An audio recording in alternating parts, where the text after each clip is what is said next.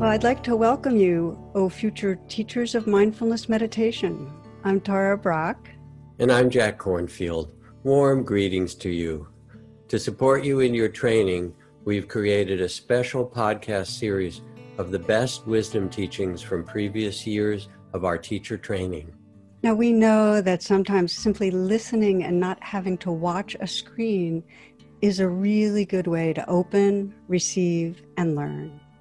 The wisdom you'll hear is timeless, so while you may hear references to time, you'll easily connect with the truths that are being shared.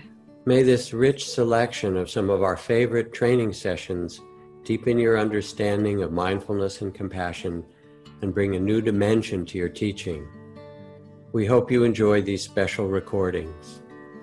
Many blessings. Welcome, everyone, to tonight's live broadcast of our Mindfulness Meditation Teacher Certification Program. My name is Steve Lessard, and I'll be your host this evening. Tonight, we are privileged to be reconnecting with Tara Brach. Without further ado, welcome, Tara. Thanks so much, Steve. And my friends, I feel privileged to be reconnecting with you. Many blessings as we enter the new year. So the theme that we wanted to revisit and deepen in this session is really looking at the power of intention and ways that we can strengthen our intention, and also addressing some of the confusions that come around it.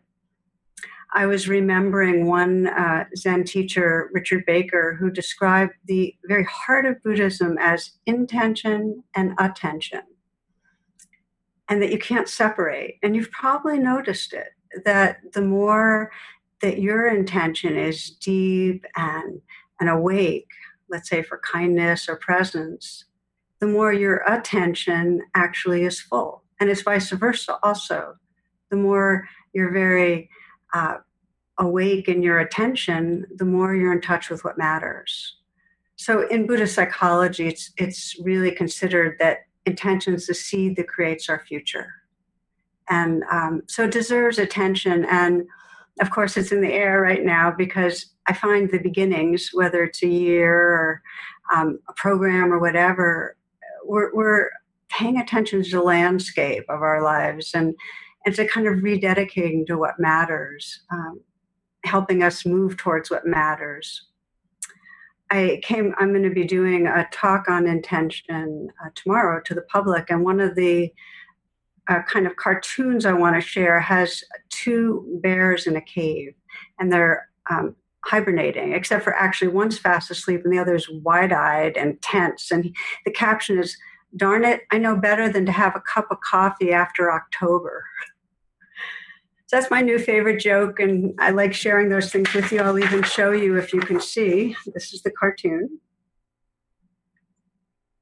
I don't know how many of you have had resolutions on caffeine, but that's one of the ones I have, so I can relate. One of the things I've noticed, this is teaching for now, it's like 4 decades plus, is that people will come to class and some drop out and some I'll see for years, and yet they plateau. It's kind of like they've just kind of hit a certain level. And then there's people that keep on unfolding. It's just an ongoing creative process of more wisdom and insight and opening of heart. And the difference, and this is what's so interesting to me, the difference, what really makes the difference doesn't have anything to do with the path they're on in the sense of Christian or Sufi or Qigong or Buddhist or the particular practice, but it's that they are in touch with a kind of sincerity, a deep intention or dedication to waking up. There's an in-love feeling with truth and in-love feeling with love. So when I explore intention with students, I often frame deep intention, which is what I really want to focus on in this session, which is really the long-range aspiration, the deep aspiration. It's really the calling of our potential, of our awakened heart-mind to manifest. And it arises from a sense of separation and also a sense of knowing that there is a way and a possibility of manifesting. So that's the yearning. Sometimes when I teach, I will, and I'm going to do this tomorrow, so I thought I'd share this with you. I will offer one of the Jataka tales. So I think it's more pronounced Jataka tales, which are the mythical teaching stories about the many lives of the Buddha and all the virtues that got expressed through his different incarnations. In one of these, the Buddha was a good merchant, and he's living in a small village in northern India. And one afternoon, while he's working, he glances out the window and sees this beautiful, luminous person walking across the town square. And he's stunned because he hasn't ever seen a person kind of radiating compassion in that way. And so the merchant knew instantly that he wanted to serve this being and really serve the path of compassion. He wanted to give his life to awakening love. So with great care, he prepares a tray of ripe fruits and tea to offer as nourishment, and steps out into the sunlit days, moving towards the luminous one who seems to stand awaiting him. Well, suddenly, when he's only halfway across the town square, daylight turns to darkness, and the ground quakes violently, and a gash in the earth appears between him and the one he longs to serve. And lightning bolts rip through the blackened skies, and he sees the glaring eyes and the bloody mouths of horrifying demons. Of course, this is Mara. So Mara is saying, go back, turn around. It's too dangerous. You're not cut out for this. You won't survive. And as crashing thunder shakes the air and the voices are warning him, it's like, this way is not for you. Who do you think you are? Go back to the life you know. So the good merchant's terrified. He's about to turn around and flee for safety. But at that moment, he remembers his longing for love and freedom. And that aspiration is stronger than any voice of warning. So with the image of that radiant being in his mind, he takes one step into the dark chaos of Mara, and then another and another.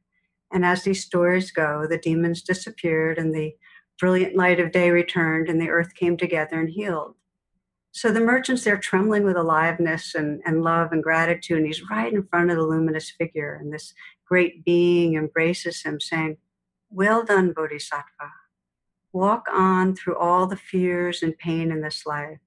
Walk on following your heart and trusting in the power of awareness. Walk on one step at a time, and you will know a freedom and peace beyond all imagining.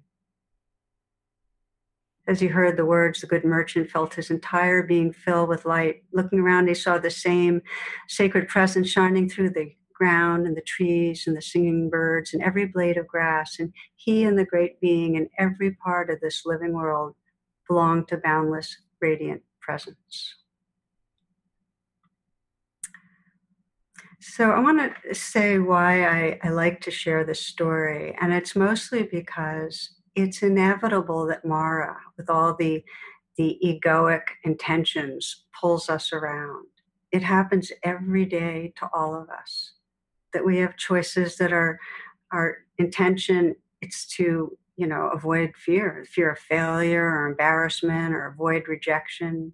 We're grasping after approval, proving ourselves right, going for temporary gratifications. Much activity during the day is totally functional and necessary. It's fulfilling responsibilities. Yet, if it's not out of fear and grasping, we can still remember our deep intention, but do we?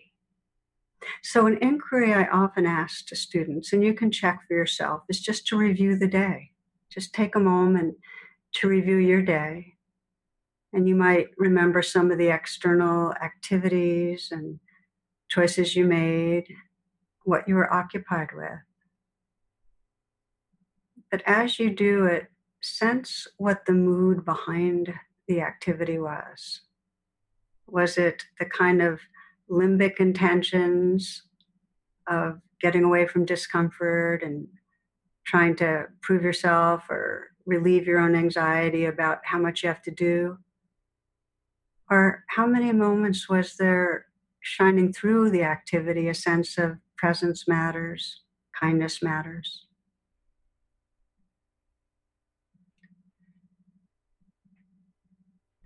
So without judgment, what we do and we invite our students to do is to begin to investigate, because intention is largely unconscious. And mostly through the day, we have self-centered thoughts, self and other, and those self-centered thoughts lead to, as we know, actions that create separation. Of course, one of my favorite illustrations, some of you might remember this, is the mom that's preparing pancakes for her son, Kevin 5 and Ryan 3, and they begin to argue, over who's going to get the first pancake. So she sees this as a teaching opportunity. She says, well, if Jesus was sitting here, he'd say, let my brother have the first pancake. I can wait. So Kevin turns to his younger brother and says, Ryan, you can have the first chance at being Jesus. So what are our motivations? Because this is really what we're looking at. And the Buddha said that life is lived out of the tip of intention. And because it's unconscious for ourselves and with our students, it becomes a powerful process to begin to investigate what is under or behind what we're thinking, saying, and doing. Because if there's suffering, our intention is shaped by fear and grasping. Now, when I teach, I often use the word marbled, that our intentions are marbled. It's not like we're either in pure intention or we're in, a kind of limbic grasping. And I think of when we get controlling with our children, that there's fear mixed in and there's love mixed in and attachment mixed in. So the challenge is not that we have a lot of different energies operating, but that when we're unaware, we're in a trance. And that trance affects everything. It seeds the future. I wanted to share with you a poem that I love by Stephen Levine. He says, we walk through half our life as if it were a fever dream, barely touching the ground. Our eyes half opened, our hearts half closed. Not half knowing who we are, we watch the ghost of us drift room to room through friends and lovers, never quite as real as advertised. Not saying half we mean or meaning half we say. We dream ourselves from birth to birth, seeking the true self, until the fever breaks and the heart cannot abide a moment longer as the rest of us awakens, summoned from the dream, not half caring for anything but love. Not half caring for anything but love.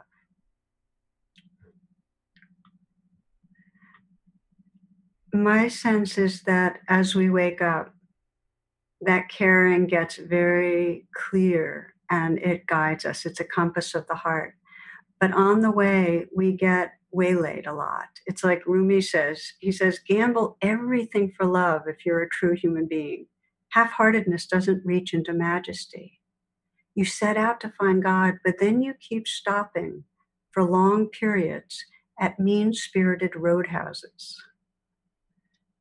So I love that image that we're all on this unfolding path to really manifesting the love and the awareness that's here, and we get waylaid. And so this process we're exploring right now is how do we investigate so that we don't get derailed by intentions that we're not aware of. And it happens as we become aware of suffering, and then we recognize that we've got unmet needs that need attention, and that the fear and wanting is going to keep driving us if we don't pay attention. So we become mindful of what I call limbic intent. This is the intention coming from our survival brain because in some way it feels like it's not getting what it needed. One of the metaphors that you might remember from the training that I return to a lot when I'm teaching, and I think you'll find helpful, is that circle of awareness with the line going through. And everything that is above the line is what's in awareness. And everything that's below the line is what's outside of our awareness. And when we're acting from fear or grasping, then we're below the line. We're in the possessed by kind of a limbic intent. So if we can become aware of that and become compassionate towards that, not judge it, then we can ask the question, really, what's my true intent? So this is a process that, that I find that I do all the time on some level, that when I'm caught in something, I'll feel what's going on and I'll feel what's driving me and bring compassion. And then I will tap into what is it I'm really, really caring about. And you have to go through the suffering with self-compassion to get at the deeper intention. I'll give you an example that I found helpful when I was working with them. And I've remembered for years, one woman, a longtime meditator, had decades of distance from her older sister. Her older sister had a very conventional lifestyle, but this woman was much more impulsive and non-traditional. She was kind of the family bad girl and got in a lot of trouble when she was younger. So she would say things, get misunderstood, feel unappreciated, and with her sister, there was a lot of distance and tension over the years. But now their dad had died, their mom was unwell, and they were forced together for holidays with her and their younger siblings and extended family. So Thanksgiving gathering, early in the evening, their mom was asleep, and they all began discussing her health. And this woman, the meditator, started weighing in on her mother's diet and suggested maybe going gluten-free, less meat, omega supplements. You can imagine what she was suggesting. Her older sister, who had always kind of looked askance at her alternative approaches, said, "Look, I know you're into this stuff, but you're not a doctor." And this woman was kind of like stunned and pulled back. But then she lashed back, "Well, you don't have to be a doctor to know about good nutrition." Anyway, it escalated. The woman, who I'm the protagonist in our story here, left the room. She was angry, she was hurt, was having in her mind the same thought she had had since she was a child, that, she's always putting me down, she doesn't respect me.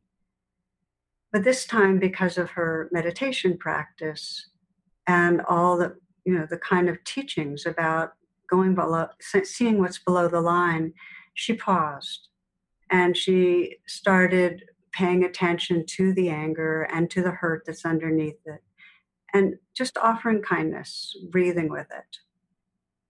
And then she asked herself, well, what intention's really been driving me? And she could see very clearly that behind her asserting herself about the diet and then defending herself, she really wanted to be respected for her knowledge. She wanted to be seen. These are all very natural intentions, nothing wrong with them. So she offered kindness to the part of herself that wanted to be seen and respected. And then her presence grew so she could ask that critical question, what's my deepest intention here? And her deepest intention was loving connection. She really wanted to feel connected with her sister. So that became her prayer. That's what she was dedicated to, because a deep intention has a dedication to it. And she knew that she needed to kind of release the demand that her sister understand her and appreciate her. She had to release that. So the rest of the evening, she was more able to engage and not insert her opinion, not defend herself. Well, months later, Hanukkah, more ease. They laughed together over some old family stories. Later that night, her sister told her a bit about a tough time with her teenage son. Something shifted. At the end of the evening, with her sister thanking her for being such a good listener, such a good shoulder to lean on.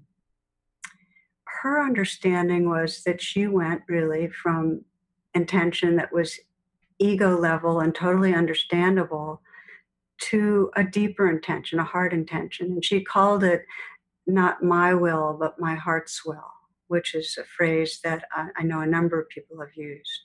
Not my will, but my heart's will. And what happens is she started becoming aware of karma, that when it was her will, that got communicated.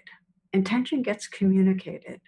We all have a part of our brain, these mirror neurons, that one of the main things they compute is intention in others. So when our intention is to, in some way, promote ourselves or defend ourselves or approve ourselves or whatever it is, other people can feel it. So this movement from not my will to my heart's will created a field around her, it created different karma. It was the seeds of a different future. So what I'm explaining right now or going over is one of the main ways that we shift from a kind of egoic level intention to deep intention. And there's a mini reflection that you can try out that I often will include when I'm teaching. As many of you know, when I teach, I'll write in the middle of a talk, whatever I'm talking about, invite people to reflect on some of the content so they can get grounded in it. And you might try that right now. Just reflect on this particular theme by taking a pause, maybe closing your eyes, and bringing to mind a situation with another person where there's some reactivity, where there's some, where the limbic flare-ups happen. Something that has happened maybe repeatedly with one person, where you just kind of hit a block in some way, where you know that you are reacting also.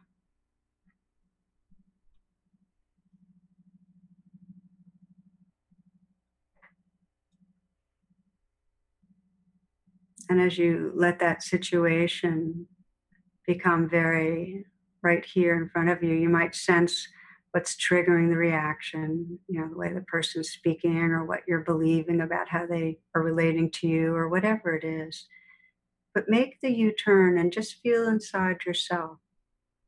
What's going on? What are the unmet needs in you right now that are driving a reaction?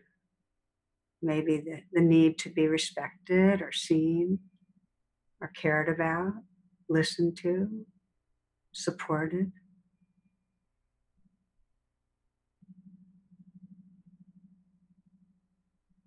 As you sense your own unmet needs, you can begin to sense the limbic intent. That's the fear or the wanting that's driving the reactivity. So that's the first part of the investigation. So what is that limbic intent? And can you offer kindness to this whole stirring up? This human being within that's got needs and unmet needs and gets stirred up, and just offer that kindness, a real gesture of kindness. That this belongs, this is part of our makeup to react. And if you can let it belong and offer compassion, you can start sensing a little more space, a little more presence, a little more equanimity. And you can ask that second question, which is, so what's my heart's intent? What's my deep intention? What really is my deepest intention in this situation?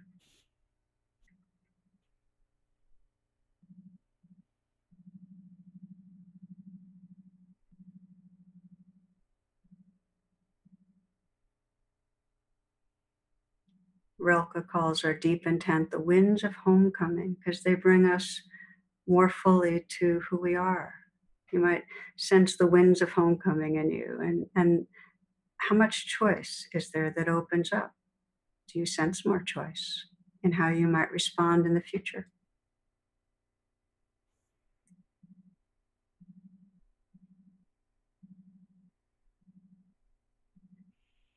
Taking a few full breaths. You can continue with your eyes closed or open as you choose. Now, I kind of put you through that very quickly. You'd slow it down, but it's very valuable to have people come with the conflictual situations where they're suffering and start exploring how to move from the more limbic intent to their heart's intent. Now, the other way that we help to cultivate deep intention is when there's not obvious suffering, we simply reflect, well, what really matters in my life? And in order to do that, you need to take a little time. I'll often at the beginning of my Wednesday class, have us get quiet and then ask people to reflect on their intention. And often people will say, well, I have no idea what my intention is. I tried, but I didn't come up with anything. Or they'll come up with something really shallow that I know isn't their deepest intention. And there's a good reason. It's intention and attention. Unless we have enough presence and attention, we can't really tune in to what matters to us. You might remember the words of Martha Postlewaite, create a clearing in the dense forest of your life. We need to create a clearing to reflect on what really matters. Ways that you might assist students is to have a reflection on intention after a sitting, at the end of a sitting. Or you can invite a reflection on impermanence. And we're going to close this session with one where we can sense with the truth of impermanence how much it helps us to let the light of our deepest intention shine through. You might remember that story where a woman who only had a year to live, her mantra was, I have no time to rush. So the wisdom of impermanence. Yet another way of helping people contact deep intention is to share about the bodhisattva aspiration as a template and just have them try it on. And you can do that this moment. And the aspiration really has two parts. It's whatever circumstances arise, may they serve to awaken this heart and mind. And then may that awakening be of benefit to all beings. So you might just reflect for a moment, again, pausing. We're just doing little tasters, but these are things you may want to build into your talks and presentations. You can sense into a difficulty right now, something that is weighing on you in your life. Could be a health challenge, yours or somebody who's dear. Could be some sort of a challenge at work, something where there's a great amount of stress to do with finances. Could be a conflict that you're having with somebody, estrangement.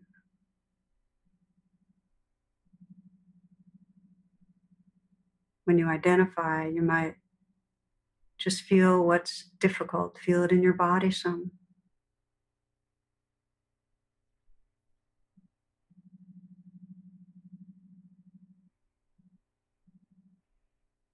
And then sense what happens if you, from the most sincere place in you, say, may these circumstances serve to awaken my heart. May these circumstances serve to awaken my heart, my mind, bring some freedom to this being. And may that be of benefit to all. May it ripple out that deepening wisdom and compassion.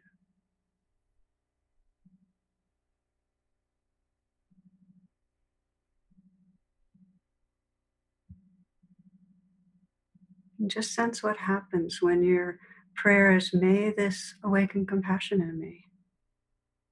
Sometimes it can be framed as a question, how might this awaken compassion? It still comes from that intention to wake up.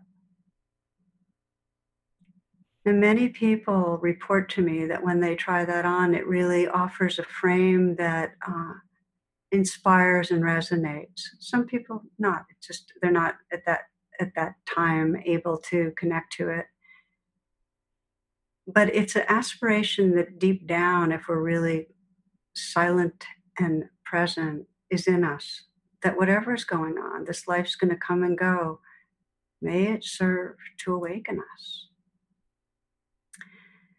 So one of the questions that students ask me, and they'll ask you probably too, is how do I know if I'm touching into true aspiration or a deep intention? And I just wanted to briefly review what I think of as the three key elements of a living aspiration, because I find these so helpful in teaching about it. And the first is that a true aspiration or the deepest intention always has to do with manifesting potential, who we are beyond the separate self. It's some in that domain. It's not the aspiration or intention to hike the Appalachian Trail or to impress somebody or to win something. It's always has to do with manifesting our deepest potential. The second part is it's embodied. It's felt. A true aspiration will feel it in our bodies. And as I mentioned in one of the trainings, Oprah Winfrey says, when it's right, I guarantee that your entire body will feel it. So that's the second one. It's embodied. And the third is that it can be experienced right in this moment. You can't hike the Appalachian Trail in this moment, but you can experience the fullness of kindness and awareness in this moment. Now, the last piece I'd like to say is that whether it's aspiration that we've spontaneously tapped into, or that we've, gone through the process of suffering and come to, when you touch the winds of homecoming, entrain to them, get familiar and intimate with them. You'll remember with Rick Hanson's presentation, the importance, if you want to turn a state of deep intention into a trait where your whole life is being guided by your awake heart. That means in the moments you touch it, get to know it. I remember my first Buddhist retreat was about 30 years ago. I was a few days in and I was really settled and I touched a place of stillness, a kind of open-heartedness, and I just burst out crying. And it was this feeling of loving love and sorrow about how many moments I forget. And I suspect there are a lot of you listening that know exactly what I'm talking about, that it's when we feel it, it's like, why am I so rarely here? So that was it. And then I increased that. I kind of entrained some by actually expressing it, where I would just say, I love you, beloved. And beloved is that loving presence that can be felt so intimately for me. And it's happened many, many times since that I'll be kind of in my trance, and then when that longing and that sense of tenderness arises, it's so powerful that it's become a part of my practice whenever I even sense a bit of it, to really get intimate with it. And that makes it there more and more, that deep remembrance that, more than being comfortable or looking good, I really want to realize and live from loving presence. So entrain to it. Entrain, and the winds of homecoming are there more regularly. So I want to end with a reflection, as I mentioned, on using impermanence to reflect on intention. But I think, Steve, instead of doing it right now, I'd like to pause and hear some of your questions and respond, and then we'll keep a few minutes at the end. Excellent, Tara. We'll make sure we'll have some time for that. So early on, this came in, I feel like manifesting is a slippery slope, as there is a lot of misunderstanding and misconceptions born from some recent popular programs on the subject. As setting intentions can be closely tied to this idea, how do you help students navigate this concept with wisdom and caution? Beautiful. I get it, and it's a fabulous question. This is a kind of domain of questions that's probably the most important that we work with, which is really, what's the difference between intentions and grasping and trying to make something happen and being different and so on. And it really has to do with where it's coming from. In other words, you can want to manifest because you want to be superior and inflate an ego, or you can want to manifest because it's the winds of homecoming. You want to rest in a wholeheartedness. The only way to tell the difference is to investigate in the body the felt sense. It's like Oprah said, when we're sincere, there's a tenderness and an openness. When the manifesting is more to get to be a somebody, there's a grasping and a tightness. And we can teach people to discriminate between them. You can do a guided meditation. You can talk about the difference between the guy.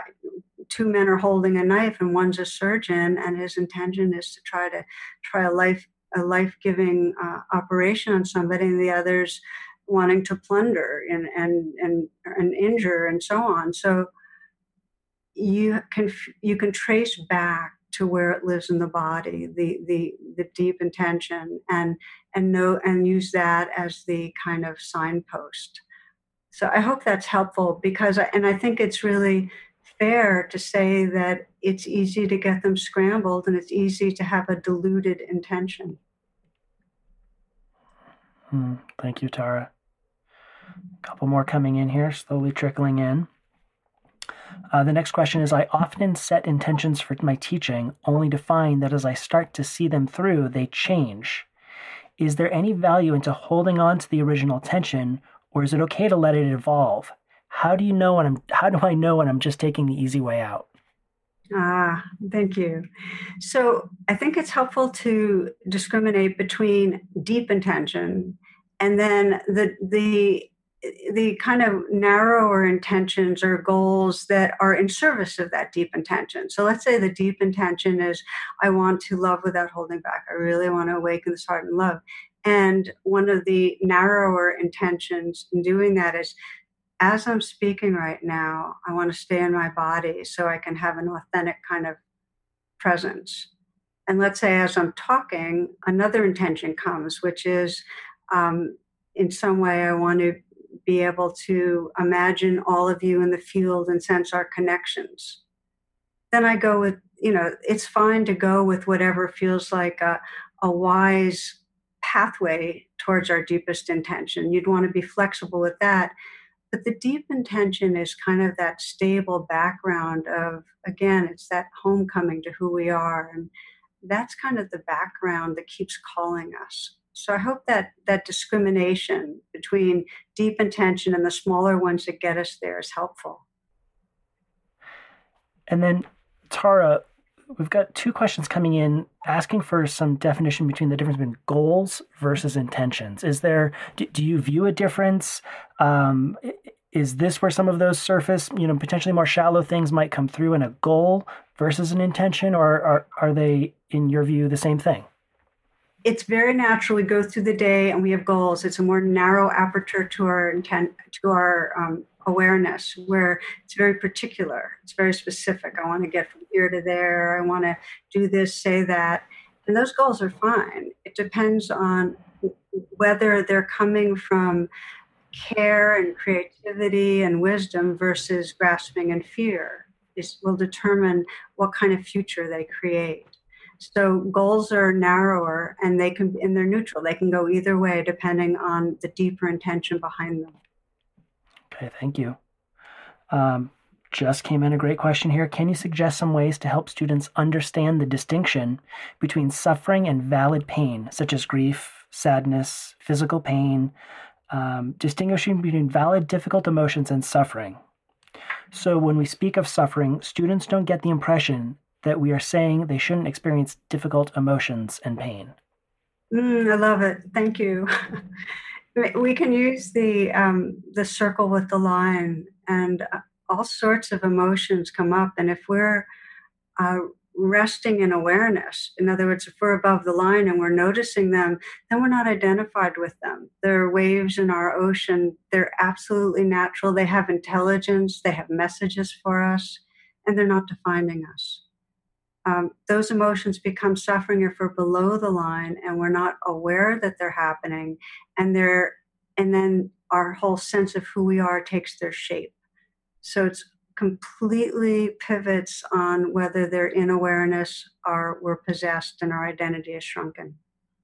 I just want to reiterate, and I like the Tibetans' approach to this a lot, which is that emotions get a bad rap, and we're designed to feel them. And the Tibetans describe them as really kind of the richness of the nectar that, that makes everything happen. Life is very dry without them. Embedded in each emotion is an intelligence and a wisdom that, if we're above the line, can become really luminous. So to honor the pathway of awakening through emotions is really, I think it's really a rich one. Tara, this next viewer says they're dealing with some doubt in setting their own intention, and they write, felt sense, I struggle with this word. It feels good for me to set the intention to be debt-free and wealthy, but that also feels shallow and not for the benefit of others. Can you talk a little bit more about understanding this felt sense when setting our intentions? Well, the more that you're aware of every part of your being, the more your intention is going to come through in a very conscious and pure way. So what I mean by that is aware of the level of thought. You're aware of what thoughts and beliefs are shaping you in the moment. Aware of the level of emotions. So you're aware of the fears and the hurts and the wants, and aware of the field of sensation. And when we talk about the felt sense, it's usually that sense of the feeling sense in the body of energy and sensations. So if we're awake to all of that, and then we listen, we sincerely say, so what really matters? And we listen. In that presence, a very deep intention will come through. It won't be an intention to be wealthy or be debt free. It'll be an intention to maybe perhaps live in integrity and aligned and be honest or be able to serve. Or it's that level. And being wealthy or debt free may or may not serve it. It might serve it as a strategy, but it might not if there's grasping around it. And again, if you're aware of the felt sense, you'll notice the grasping that makes you smaller. I feel like I've one more here that we haven't touched on, because all the rest I feel like you've answered. So saving you from repeating yourself, and unless something else comes in, the last question is asking, are there? I'm sorry, I just lost it. My apologies. There it is. Are there certain things around intention and attention and setting intentions that you've found it difficult for students to fully grasp onto? The question is around like what are going to be the pitfalls in bringing this to other people? Well, the big one is that there's not enough presence to really listen. So it takes time to really listen. Another is landing on habitual intentions that kind of already prepackaged in our brain. Like it's very easy for people to say, "Oh, I have an intention to be peaceful," or "I have an intention to be serviceful." But again, for it to be a true intention, it has to be felt viscerally in the body. So to get a person in their body, in that sincere place, listening, that itself is a practice.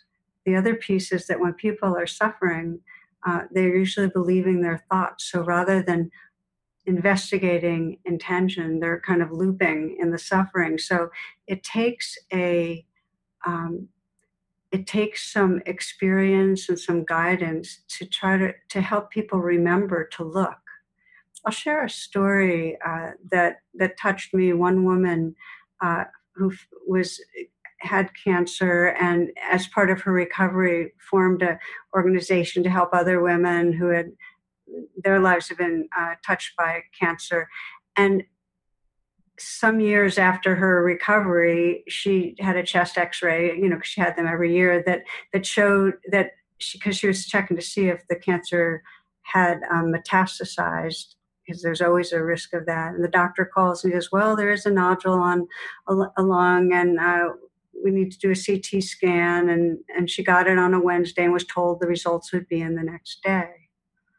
So here is the setup. Here she is, and what if it's metastasized? And she's done all this healthy diet and exercise, and it hasn't made a difference. And then the anger that she might not have the energy to fight cancer again. So there's a spiraling going on of it, and that's some level of suffering there. She called the doctor's office twice. He promised he'd call back, and he didn't. So finally, she started reading and meditating. And it was in that period when she quieted down that she remembered her aspiration had always been, make me an instrument, use me. It's just it's what gave her a sense of belonging and meaning, is to be serving and being part of something larger. And remembering that changed her whole body's experience.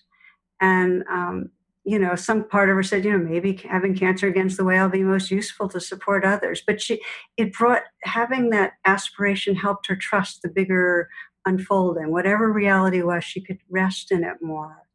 And it gave her a lot of peace and calm. And at the end of the next day, she finally got the results, and there was nothing to worry about.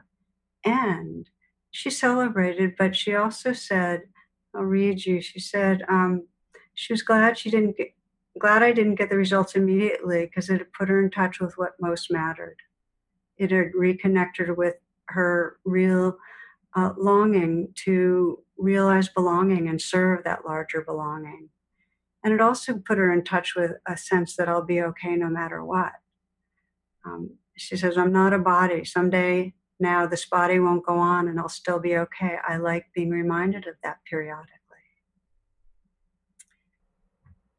So I share that because as we come to a close of this tonight, it creates our future. Our conscious intention in this moment creates our future. We cannot change anything about the past. But where we are empowered is how we respond to what's going on right here. And if what's going on right here is there's suffering, if we can sense, oh, I'm responding with the intention to grasp or the intention to avoid, if we can see that and hold that with compassion, we can ask that pivotal question: what is it I really care about? What really matters? And make that shift from the ego's will or the limbic willfulness to the heart's willingness, really, to open and be here. So with that, I'd like to invite you to a very brief reflection that we'll do as part of closing, that I often share in my classes, and just give you a taste of it and see how it feels for you. So take a moment, if you will, to make yourself comfortable.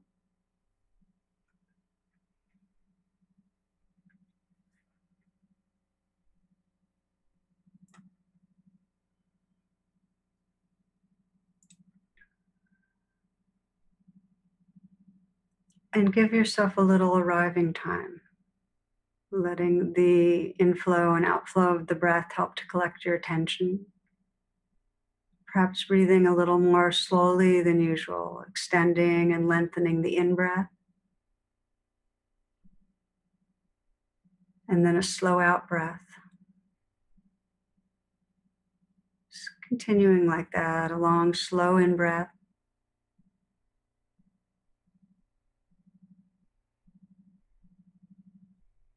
And a slow out breath, letting the breath be smooth and fluid.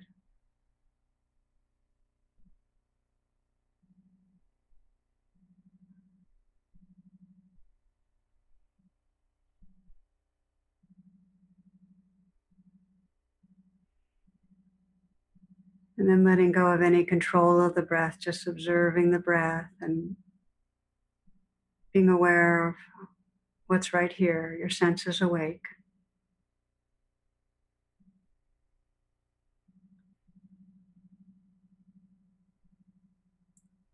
Imagining in your life that you have a year to live.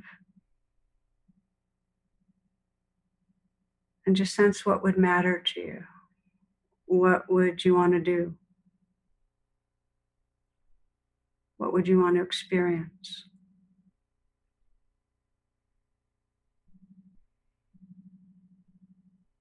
What would be the deep intention that was guiding you through that year?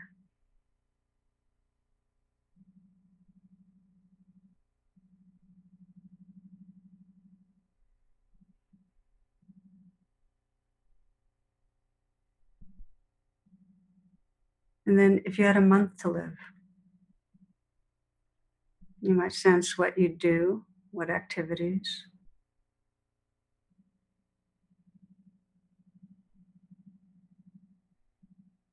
what you'd want to experience, what the underlying and deep intention would be. How would the compass of your heart be guiding you?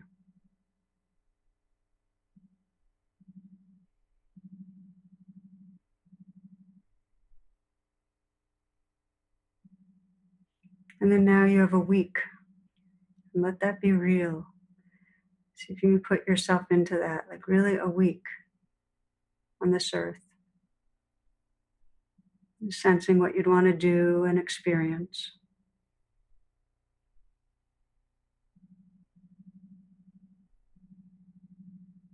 What's the deep aspiration that's calling you home?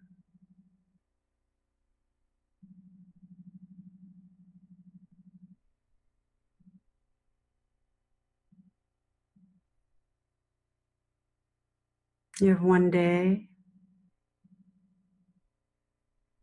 sensing what you'd want to do and experience.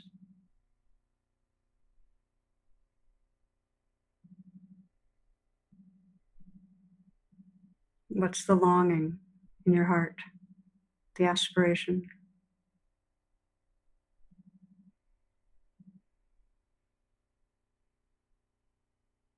And you just have a few moments, and just sense what matters to you in these last few moments, right here.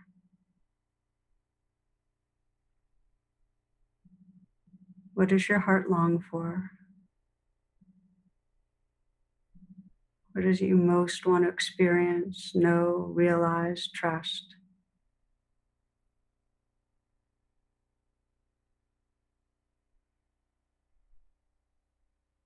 Feel it right here in your body, your heart, what you're longing for.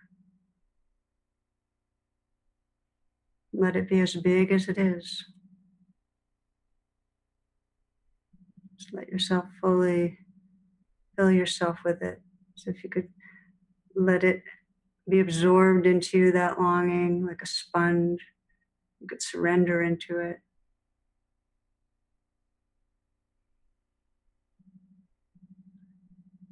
Let it fill your world.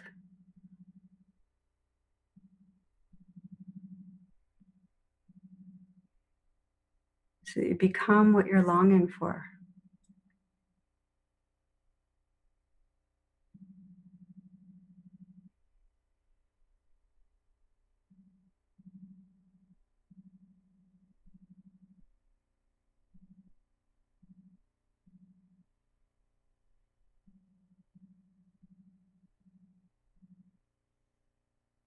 And know as you re-enter this relative reality of here we are, there's some map of time, there seems to be a future, that the more you awaken that longing, the more intimate you become with it, the more it has the power to carry you home, the more it informs all the moments of your life, all your relationships, becomes the seed of your future.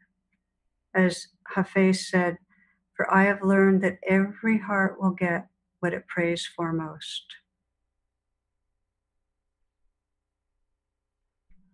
So I thank you for your attention, for being willing to participate, because I trust you have been. It's really a pleasure to feel us together in the field, and sending you many loving blessings. Namaste and be well. Thank you. Thank you, Tara. And with that, we'll conclude tonight's session of our Mindfulness Meditation Teacher Certification Program live broadcast. Thank you, Tara, and everyone out there who was with us tonight. We really enjoyed your participation and your presence and your participation.